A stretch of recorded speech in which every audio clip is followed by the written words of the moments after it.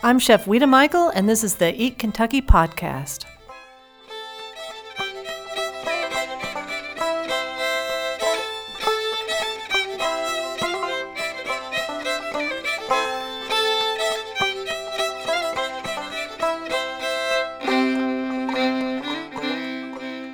Welcome back to Eat Kentucky, where we celebrate Kentucky, its food, and its culture. Meet Kentucky at Eat Kentucky. This is your host, Alan Cornett. You may have noticed the podcast has been on a bit of a hiatus for a while. Honestly, I just hit a wall with COVID lockdowns. One of the joys for me with this podcast has been being able to sit down and talk to people face to face. That was something I couldn't do easily for a number of months. The lockdown did teach me to do online interviews, and those will still happen, but I wanted to be able to talk to real people again. I was overjoyed that Chef Weta Michael, one of the very first guests on the podcast, agreed to have me over to Holly Hill Inn to talk about her new cookbook, A Few Miles South, which has been released from the University Press of Kentucky. It's a beautiful book, and you'll want to pick up a copy. You can get a signed copy directly from Chef Weta at her website. Just check show notes for a link. Chef Weta and I discuss what she's learned from the lockdowns, the challenges of finding staff for her restaurants, and some changes she thinks will stick even after the restrictions are over. Plus, Chef Weta reveals what her next book will be. It was a lot of fun being able to do a live interview again. Please take a moment to subscribe to the Eat Kentucky podcast, and please leave a 5-star rating.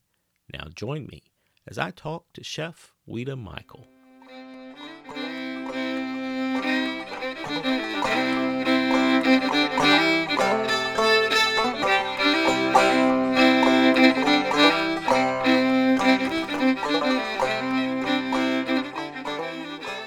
Chef Weta Michael, welcome back to Eat Kentucky. Well, thank you so much, Alan. I'm so happy to be here. It's good to be with a real live person in a different setting. So I'm not in my house. It's somebody I'm not related to. So this is kind of a new experience. I feel like. Mm-hmm. Yep, we're starting to emerge, starting to venture back out. And I know you're vaccinated, and I'm all vaccinated. That's right. I've been a month vaccinated now, so it's definitely a freeing. It feeling. is. It gives you a certain confidence in going out, interacting with people, and the warm weather drawing us back out. So I was here at Holly Hill with you around 18 months ago, I think, something like that, a year and a half ago, and we sat on the porch and had a nice chat, and everything seemed nice and normal back then. We had no idea what was coming, what was in front of us, and things are a little different now. Things are different now. It's been a wild and woolly year. It has been. For everyone, not just me, but everybody. But now here we are. It's a beautiful day, and the sun's out. And I know it's supposed to. We've gotten through our last bit of snow. We hope. Yes. And, please. And the flowers are blooming, and the dogwoods look nice. A year and a half ago, you mentioned that you had a cookbook project that you were fooling around with, and here on the other side of this pandemic, we hope, right? Keep knocking on wood there. We have a cookbook. Yeah, it's interesting. It took 6 years to write this book, and I think when you and I talked last, we had just about finished testing the recipes. There were a couple more left to do, and I was beginning to write all the narrative. Mm-hmm. And I remember this book has been published by UK Press, and it's a Fireside Industries book, which means that some of the proceeds goes to the Heinemann Settlement School. Oh, okay. And I'm on the board of that school, and it means a great deal to me. So I'm thrilled with that. But the day that the governor had to shut down restaurants in March of 2020 was the day that I met the new director, Ashley Runyon of the UK Press. Yeah, I've met her. She's very nice. She's very nice. And we weren't sure we were So that was the day that we actually finalized all of the handoff of the book. I mean, I think we had to have it, at least that we were going to go to the press, and then we had our due dates, and so we were off to the races, and I think we got them. I think we had gotten them the book in February, I believe. So you made it. We made it. Yeah. Well, it's a beautiful book. Thank you very much. It's lovely. I mean, it's a nice size. I like cookbooks that are a little bit oversized. I don't know if oversized is the right word, but a little bit larger size. That one. You can see it well. You can, yes. Yeah. And the problem with a lot of these nice and pretty cookbooks like yours is that I'm afraid a lot of times to have them in the kitchen because I don't want to get anything on them. Oh, now listen to me. I'm here to dissuade you of that, because I'm telling you what, we wrote this book we want it to be the most dog-eared, stain-splattered book in your kitchen. It's not got a lot of photographs, it's got a lot of drawings, so it's all black and white, because I really wanted the content to sing. It's beautifully illustrated by Brenna Flannery. She's actually the fiance of our chef here at Holly Hill Inn, Tyler McNabb. And Brenna, I'll show you, the people listening can't see, but gave me a tattoo for my birthday. Nice. That's my COVID tattoo. You've got ink to remember the lockdown. I did. I figure I wanted to commemorate somehow the experience. Well, you're coming after Sean Brock on that with he's got the sleeve of ink on of all the different vegetables. I think this might be my only one. You think so? My daughter Willa said, does that mean I get to have a tattoo, Mom? And I said, no, I'm 56 and I'm not applying for college any longer. That's right. I'm not going to job interviews. See me in 35 years, whatever. That's right. Well, it is a lovely book, and it is, above all, I think, a very practical cookbook, because I've spent some time with it. I haven't cooked out of it yet, but there are several things that I have my eye on.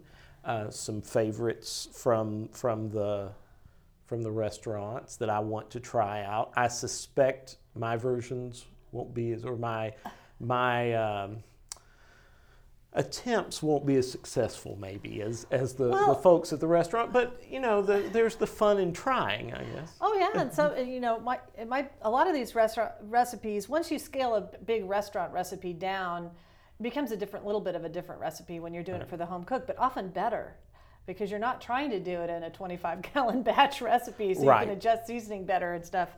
But this is a book too that's meant, so it's our pimento cheese recipe, it's our Benedictine recipe, it's our chicken salad recipe, our soup beans, our cornbread, our chili, all the sort of nuts and bolts of Wallace Station, Windy Corner, Smithtown Seafood, from the previous Glens Creek Cafe that we had out at Woodford Reserve. And my hope is that it really suits many members of your family, so that kids can cook and teens can cook, and they can go in there and make a scone, or they can go in there and make a cookie, or potentially a quiche or a soup, or their pimento cheese, because the recipes have been tested multiple times, like probably 6 to 8 times a piece. And we're really, really satisfied with the result. Well, one of the nice things about most of your restaurants, I'm a big Wallace Station fan. I was there just a couple of weeks ago meeting a friend for lunch, and it is that the food, I don't know, isn't fancy necessarily, but it's what we might consider elevated a little bit, right? And so I feel like that with a lot of these recipes, these aren't things that are foreign to your kitchen. A lot of these things are things you're already making, or you already have versions of. But you're giving us your spin on it. Silas House wrote the foreword, and his favorite recipe in the book is the tuna salad recipe. And I mean, the book's official release date is actually tomorrow, but several people have copies from advanced shipping, and there's several people on Facebook that said, "Oh, I love the tuna salad. I've made the tuna salad already." Well, so, I'll have to prioritize the tuna salad since it's gotten buzz. It has gotten buzz. I mean, Mary Parlanti, I don't know if you know Mary. She had the kitchen at Chevy Chase. She was the first woman, she was a female chef back when I was just still at UK. And I went to school with several of her kids and have enjoyed cooking with her over the years.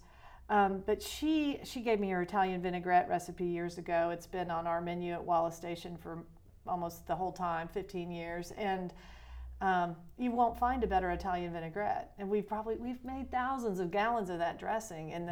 So to have that recipe out and attributed to Mary, I highly recommend her cookbook too, if you can still find it, if it's in print. It's a wonderful. Do you remember the name of it? I can't remember the name of it, but I'll try to track it down. Yeah, she's an excellent cook. Well, see, this is kind of the culmination, I guess, of decades, and even a lot of these are recipes that other people have given you, like the vinaigrette recipe. Of course, so these are recipes that go back even beyond your career. Is it hard to let those go in a sense? So they're kind of Yeah. they're your little secret in a way. They're things that you've put together that you're particularly proud of. I would think that there would be a little bit of, do I really want people to have these and know what I'm doing? Well, like you said, just a second ago, the recipes in this book and the recipes in our restaurants, maybe with the exception of some of the Honeywood and Holly Hill Inn cooking, they're not reinventing the wheel. This is not Alinea. We're not, throwing desserts on tabletops and things. What we're trying to do is promote and protect a Kentucky food culture from our perspective. And so a lot of these dishes, like brown beans and cornbread, date back, to the Great Depression and beyond. So they're several, maybe over 100 years old. But the way to move them forward is to introduce them continuously to the new generations that are coming through our doors. And so there wasn't any hesitation on my part. There probably would have been like a few years ago. Mm-hmm. I do feel like now's the time. I feel like my career's changing and as I get older, and I'm going to write another book. I'm starting work this summer on the Holly Hill Inn book. So yes, the other thing is that Wallace Station has a certain charm. So sometimes its charm is a little bit less visible than other times, let's say. But right now I just drove Old Frankfort Pike yesterday with Willa on the way home, and it's a scenic byway, National Scenic Byway mm-hmm. now, thanks to Mr. Tracy Farmer and the work of his friends. I couldn't be more grateful for that, but Wallace is the only place to stop on that National Scenic Byway. I'm not worried about Wallace Station somehow losing all of its customer base. Well, to give you a little bit of a good feeling, when I just drove by on the way here, there were people standing outside the door. Yes. Yeah. So at least today, they're okay. They're still out there. You mentioned the idea of kind of protecting the culture of Kentucky cooking. This is, it's called A Few Miles South, but it's very much a Kentucky cookbook. What does place mean to you with this cookbook? Well, the only reason Kentucky's not in the title is to broaden the accessibility of the book.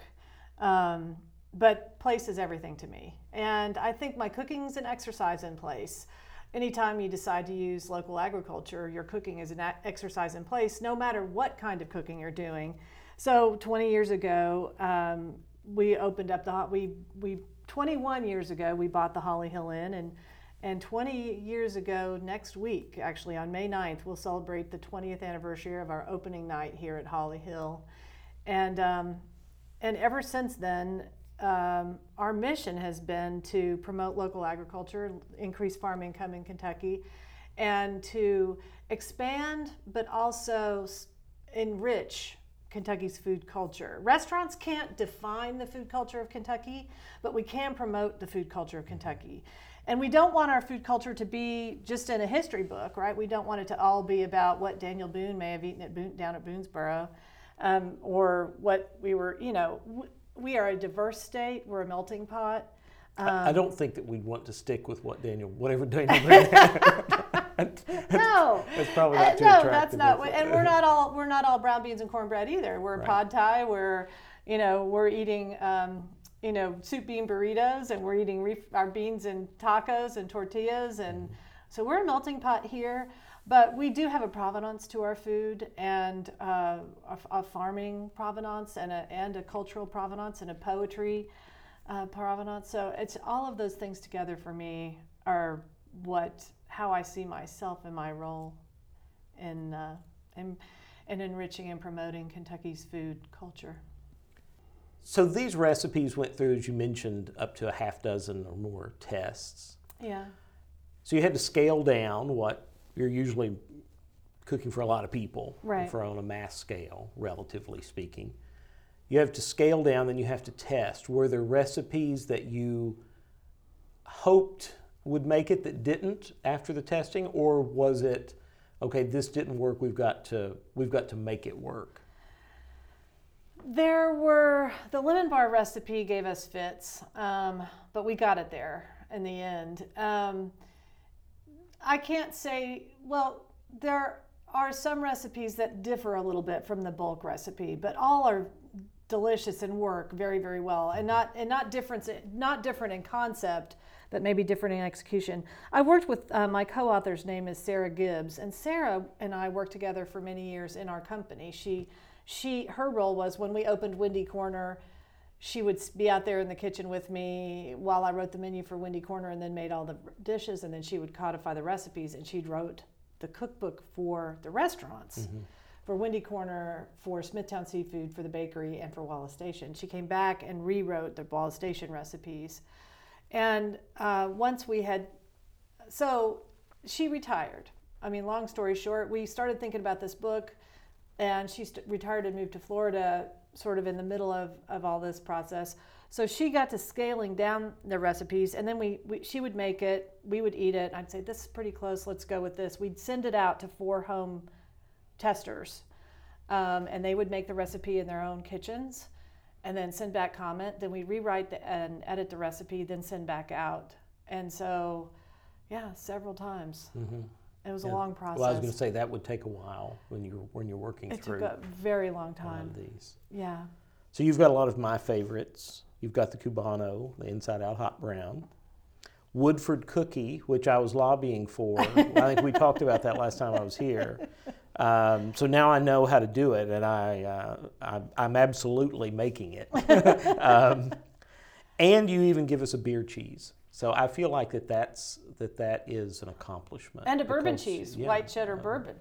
So we have our beer cheese and our bourbon cheese. So these are just kind of basic useful things. But of course, beer cheese. Everybody's got a beer cheese, and I'm a beer cheese ecumenist. I'm willing to embrace all of them. Yeah, me too. But beer cheese is one of those things that once you get started, it's hard to stop. Hard to stop with it. It seems like when you look at the cookbook that it really is. It's not like a cookbook from restaurants, I guess, and I mean that as a compliment. Oh, I'm taking it that way. because it really does strike me as a practical cookbook. That it's something that somebody could just pull out. I need to make X. Right. And it's probably in there. Well, a lot of cookbooks from restaurants and restaurant chefs are inspirational or aspirational. So it's a big 4-color book, and the recipes can have 25 ingredients in them, and you may not. And there's an index in the back about where you can order the ingredients, because you're not going to be able to find them. No, this is definitely of our community and for our community. And we put the Wallace Station wheat bread and white bread in there. Mm-hmm. We've made our own bread and the rye with Weisenberger flour for years and years and years. So that's right in the book there for people to enjoy. And I hope they do. I sincerely hope it should be a family book. The fact that you think it's pragmatic really makes me happy, because good. I can't stand opening up a book and reading a recipe that I know is not going to work, or a book that's just around marketing. It's just designed for marketing purposes. There's a lot of content to this book. It's densely packed, and it's not full of glossy photos for a reason, because it's not just a marketing tool. Mm-hmm. It's actually a usable book. Last fall, Chef Vivian Howard of PBS fame and so Yes. forth, she came out with a second cookbook, and one of the things that was a focus of it was its practicality. So this will make it taste good, and she basically said.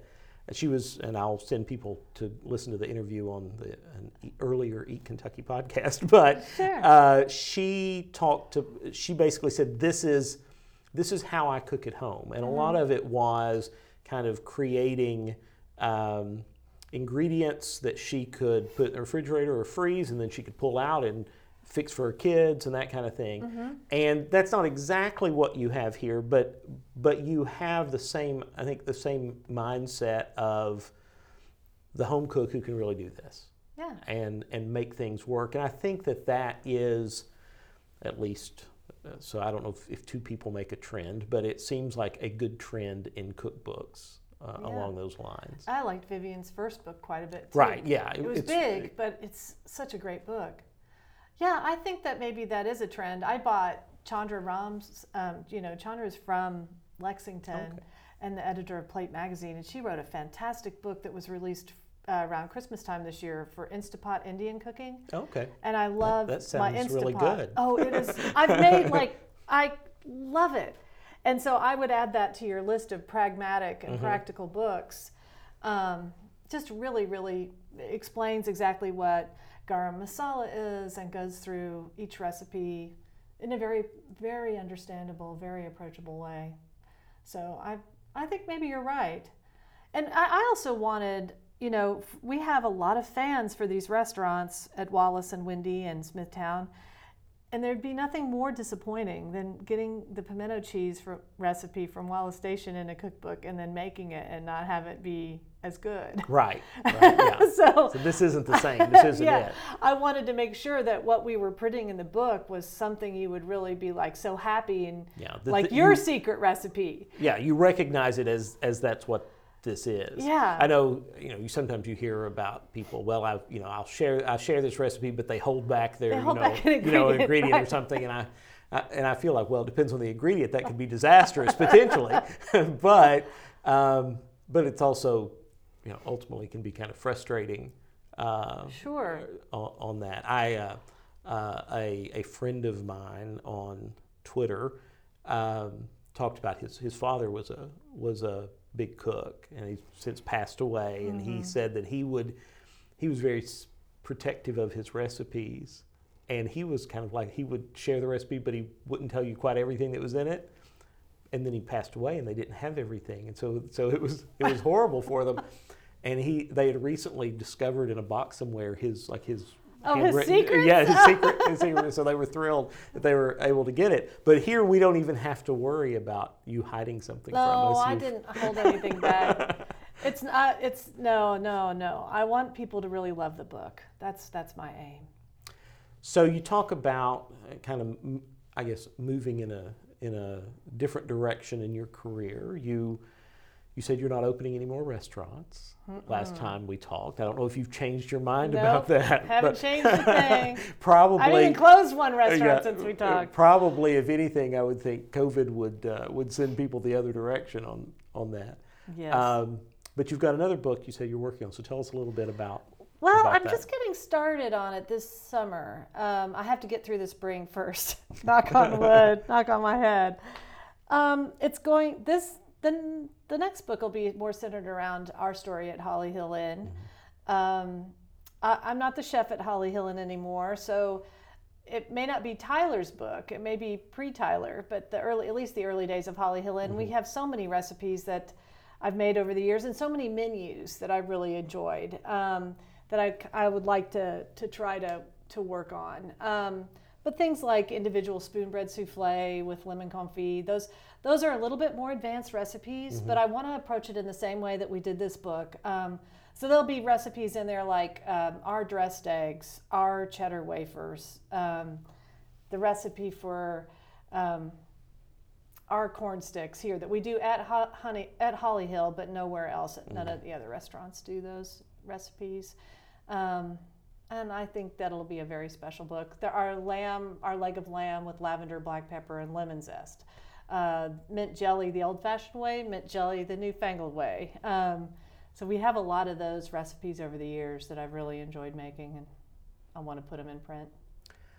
So that'll be for maybe more advanced chef, but it would be. I think it'll be a good step 2 for this book, because this book is like, what are you going to have for lunch or a week or a family meal? Mm-hmm. And the next book may be, what am I going to make for a dinner party? Okay. It's just like one little step forward, but a lot of the recipes are simple. And maybe we'll be able to do dinner parties again. Well, yes. Please. Please, I want to be able to do that. We have to keep celebrating our lives with our friends and conviviality. I agree with you. So the cookbooks are sort of a resistance against our separation, if you will, because the best way to enjoy food is with other people. I love that. That's an excellent line. Yes, cookbooks are a resistance against separation. Yeah, That's feel free great. to use that. No, I mean, I think we've all felt it and been frustrated by it. And my wife is in mental health as a nurse practitioner, and she says, just baseline, everybody's depressed. Mm-hmm. She deals with people all the time, and she says, just everybody's depressed, and because they can't see people, they can't go do. They feel like they've lost their lives, mm-hmm. and that takes a lot of toll on people. It does, and there's a lot of anxiety right now about going back and vaccinations, and uncertainty about getting the vaccination, uncertainty about if getting back to normal, not wanting that urgency. Not quite knowing exactly what is to come. Yeah, this is all untested waters mm-hmm. for everybody, but I hope that cookbook can be a possible gateway to that. The last year people have cooked so much at home. True. So yeah. They should be ready. Yeah. Yeah, we needed this last year, but we would have had to we might have gotten tired of it at this point. Everybody just made bread nonstop for most of last spring, I think. This is CJ Lotes of Garden and Gun, and you're listening to the Eat Kentucky podcast. Well, let's talk a little bit about restaurants and lockdowns, because we learned very quickly that the restaurant industry was one of the industries that was being hit the hardest mm-hmm.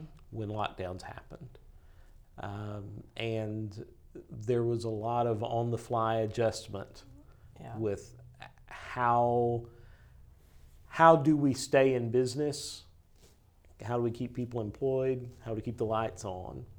So tell me a little bit of what that was like, and maybe some things you've learned that are beneficial from all of that for the restaurant business. Well, yes, I've learned a lot over the last year. Well, lockdown was hard. I mean, but once you got past the anxiety of it, it had a lot of positive aspects too. The hardest part, I think, well, I don't know if there was a single hardest part, but just the constant change, and we're still in that cycle. So, locking down, figuring how to go to online ordering, figuring out curbside, figuring out paperless menus, getting everything online, and then making sure that all your online stuff meshed, trying to train your customers on how to use your online ordering platform, making sure that your online menu matched your website menu, matched your, I feel like communication over the last year has taken a beating, and we're communicating more over more platforms than we ever have in our lives. Yeah. So there are lots of snafus and misunderstandings and things that have happened, but at the same time, we became closer in some ways. I think our company, we were shown so much love and so much support by this community that we finally understood that we meant what we meant to the community. And I'm so grateful for everyone in Central Kentucky in displaying that to my staff, to myself. We've really, more than the financial impact, it had a substantial financial impact, and we're through the pandemic. We made it through the bulk of it, but it had an emotional impact psychological impact on absolutely. us. Where we are right now, everyone's ready to come back to restaurants, but our employees we're having a very difficult time staffing additional people. The people that are in our restaurants right now are the very people who have worked for the last year and worked through the entirety of COVID. And so they are grappling with, most of our staff is vaccinated. Some are still in the process of getting vaccinated. But they're a group of young people primarily who have been through COVID testing, positive tests, opening, closing, resistant customers, compliant customers, opening up their windows and selling food out of the window, all kinds of new operating procedures.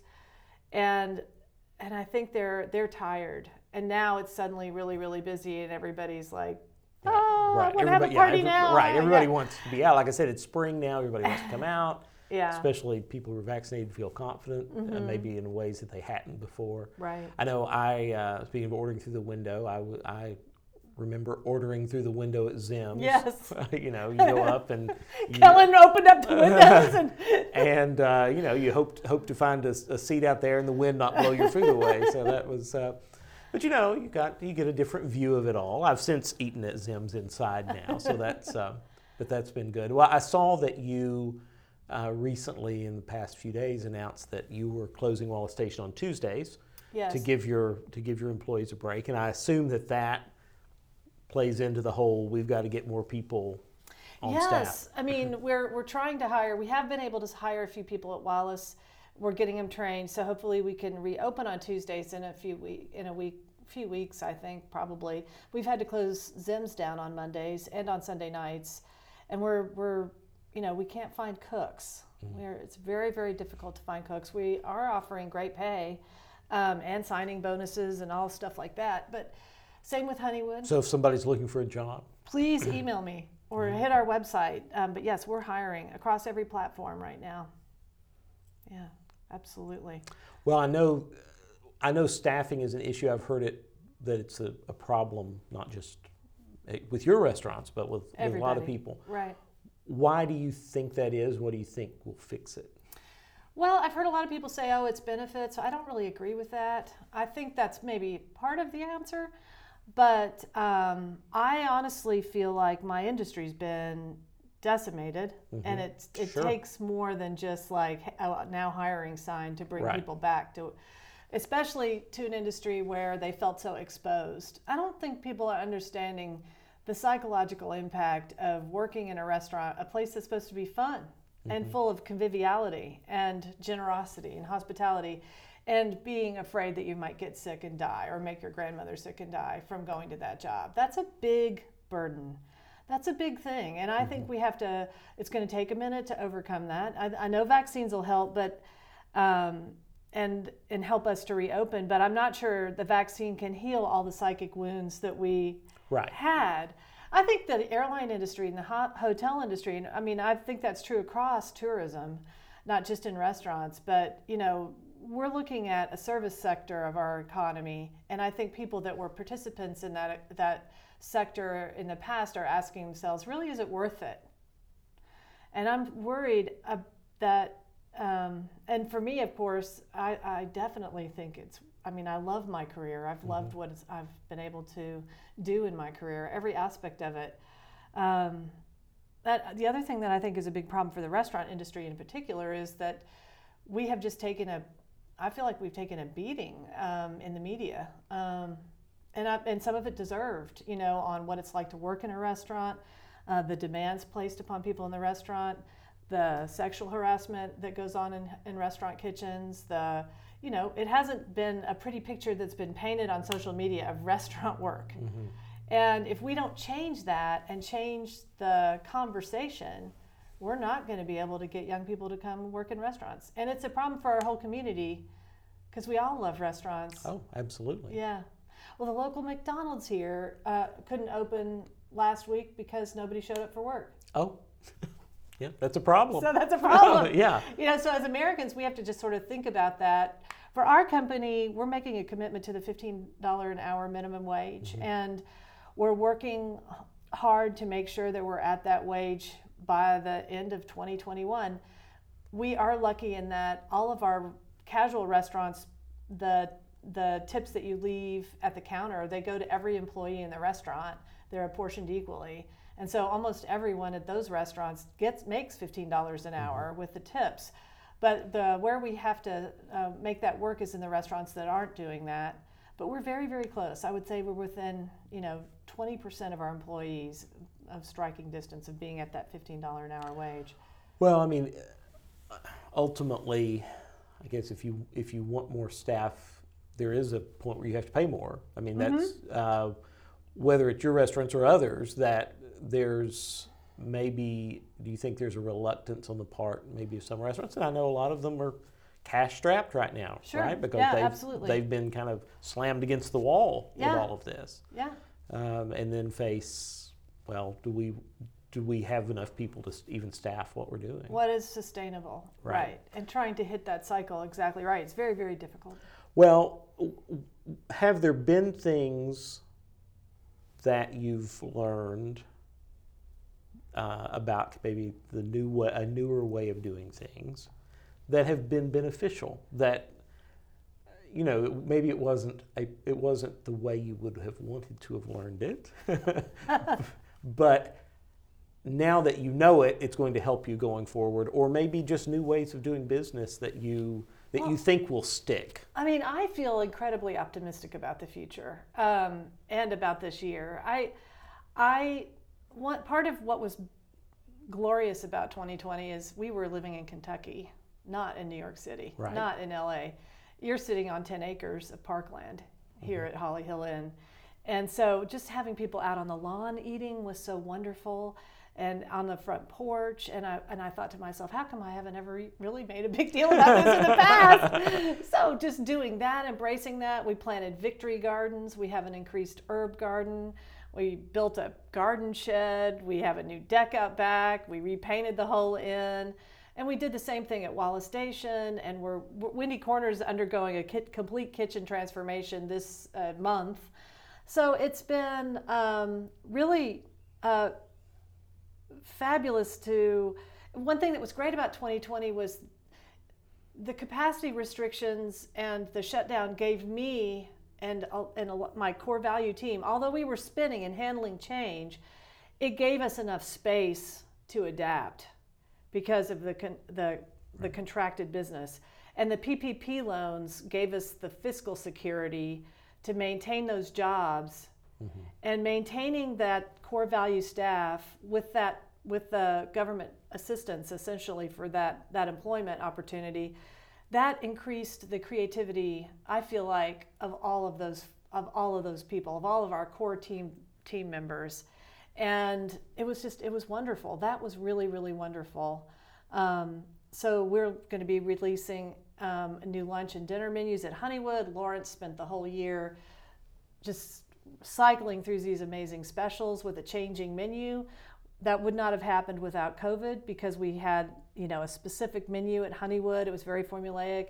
That's all completely been turned on its head for the better, to the good of that restaurant. Well, I haven't been back to Honeywood, so I need to get back out there. Yeah, and so I'm super excited about that. New menu should be probably ready by the middle of May. Okay. We sold cookies across the country in these cookie boxes that help sustain us.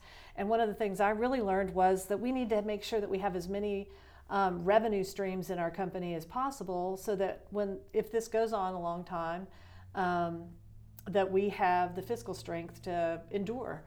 And those revenue streams are really fun. Like the cookbook is a revenue stream. These cookie boxes and WeToMichael.com and all the things that we're shipping there are revenue streams, and we're going to be investing more in those so that they're not related. That revenue stream is not related to people walking through a restaurant door. Right. But it's building on all the content that the people who work in all of our restaurants create every day, and making that available to our guests.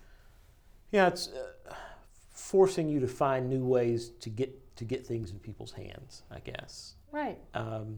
And I think from an eater's point of view, the accessibility sort of to the to-go options, curbside pickup kind of things, those can be nice. Yeah. I mean, I like going to a restaurant and sitting down and having people bring Yeah. me food, but it's also nice sometimes to pick it, take it to go. The delivery co-op is another great example of something that came out I was of going to ask you about COVID. that. Yeah, talk a little bit about that. So the delivery co-op, I don't know if people understand how delivery apps normally work, but like with the big delivery apps, and I'm talking about Grubhub and DoorDash and those kinds of delivery apps, Uber Eats, they typically require a 30% cut of anything that the restaurant sells. So restaurants raise their price in order to meet that 30% margin. And then they require the customer to also pay more if it's farther away. They have different delivery costs. So the cost of delivery is substantial. And a group of guys here in Lexington got together, a co-op model, which is the subscriber to the delivery co-op app that goes on your phone pays $25 a month, and for that gets unlimited delivery from the member restaurants. And right now I think we're up to I think maybe 7 restaurants inside the Lexington area. We piloted that program at Zims, but it's not my program. A lot of people got it confused that they thought I was starting the delivery co-op. It's actually started, the operating partner's name is Aaron Withers. They're a wonderful, wonderful team of people who've gotten it up and off the ground. And it's going to be a national model, exported to New York, and they've got it started in Louisville now.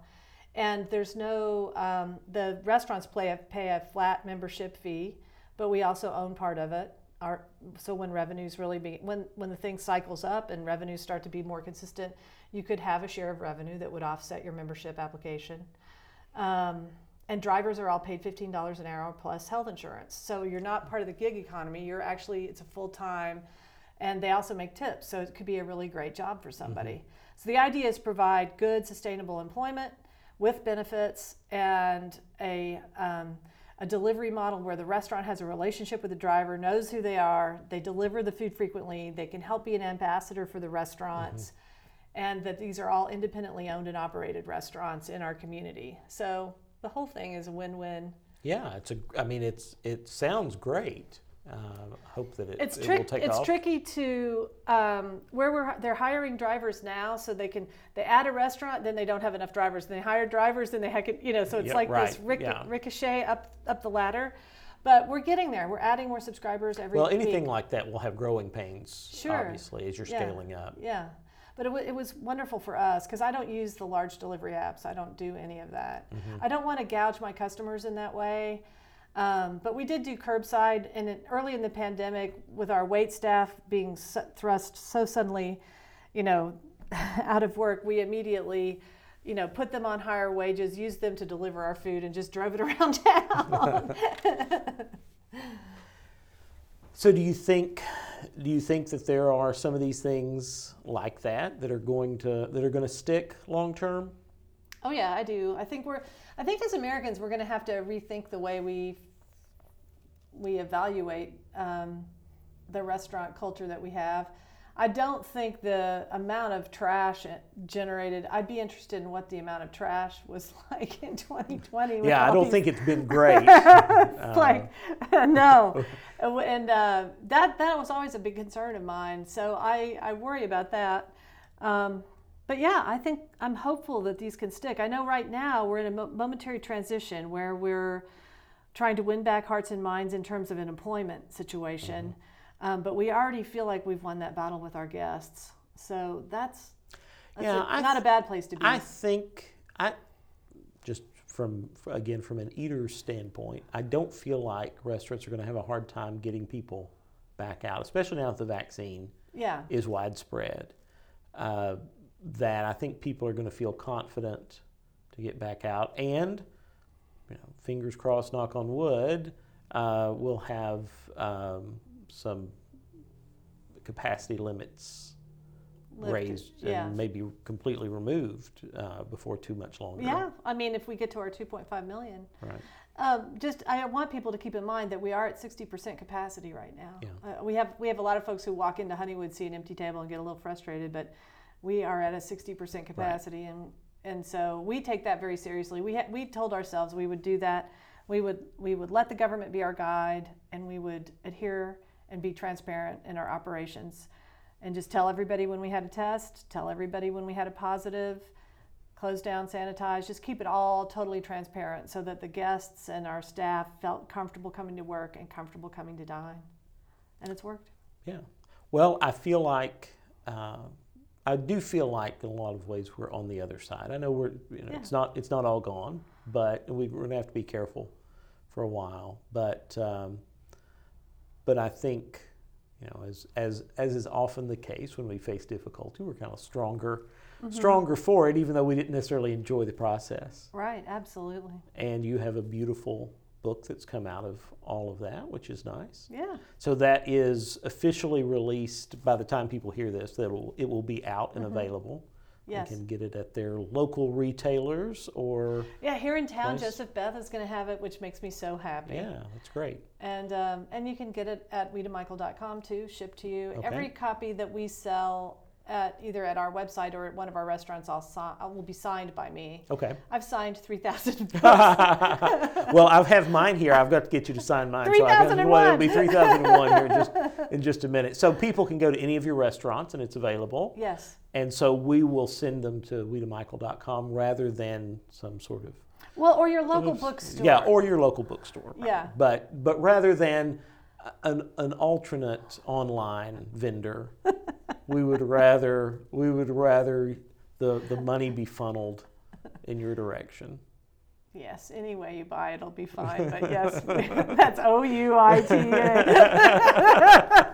I will have a link in show notes that people can go and they can just click and it'll take them right there and they can check out in mere moments and they will have a signed copy sent to them. So do you have a big basement just full of boxes? We have a fulfillment office. Yeah. We do. Yes. Yeah. Absolutely, we do.